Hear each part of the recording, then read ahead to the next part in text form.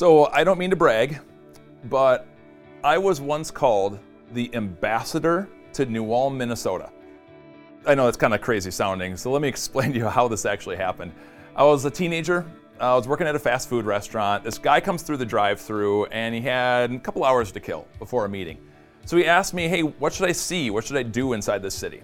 So I got excited. I told him about a number of things he could see, how to find them. I even drew him out a little map and gave it to him. And I was pretty pumped about him exploring the city. Before he drove off, he called over my manager to compliment me in front of my manager. And just before he drove off, he goes, that guy's like the ambassador of New Ulm. And he laughed and he drove off. And my manager laughed and made fun of me. He called me the Mr. Ambassador for the next several months. Why did I get called the ambassador to New Ulm? Well, I was excited about something, and then my excitement gave him excitement. I mean, that's what an ambassador does.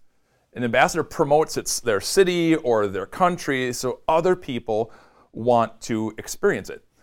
An ambassador doesn't promote the bad stuff. An ambassador doesn't talk about the stuff they would have concern about. An ambassador talks about all the joy and all the goodness. God calls you to be an ambassador in this world that we live in. And again, this week we're talking about how you can live your faith life in a bold way.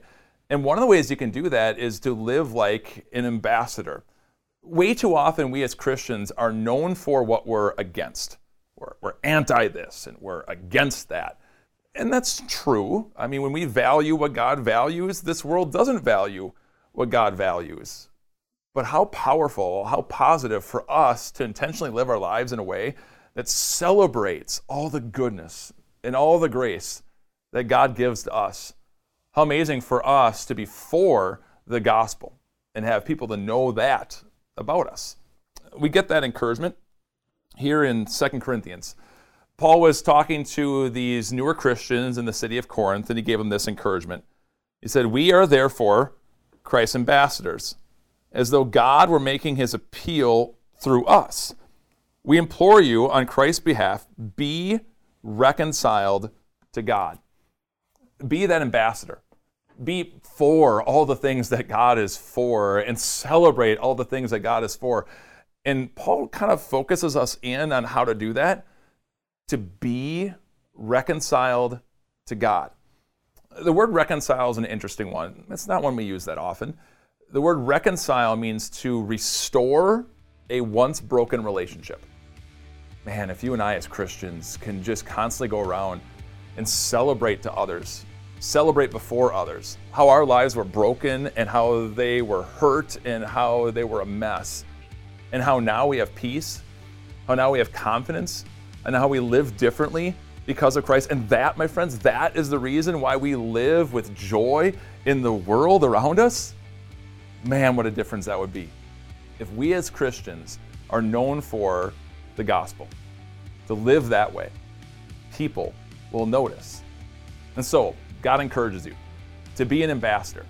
Not that we're going to ignore the stuff, the law that people have to hear, but the law doesn't change hearts. The gospel does. Be known. Be an ambassador. Be known for what God loves. God loves to show grace. God loves to connect other people to be with him in heaven. Live that joy. Live that truth. And just watch. Just watch what the Holy Spirit does.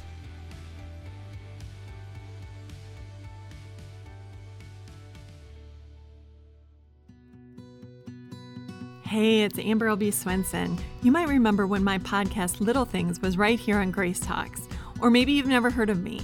Either way, I want to invite you to listen to Little Things, which is now its own podcast. We take a look at little things and little ways that we can change our thinking to know and love God more. So please check out Little Things wherever you listen to your podcasts.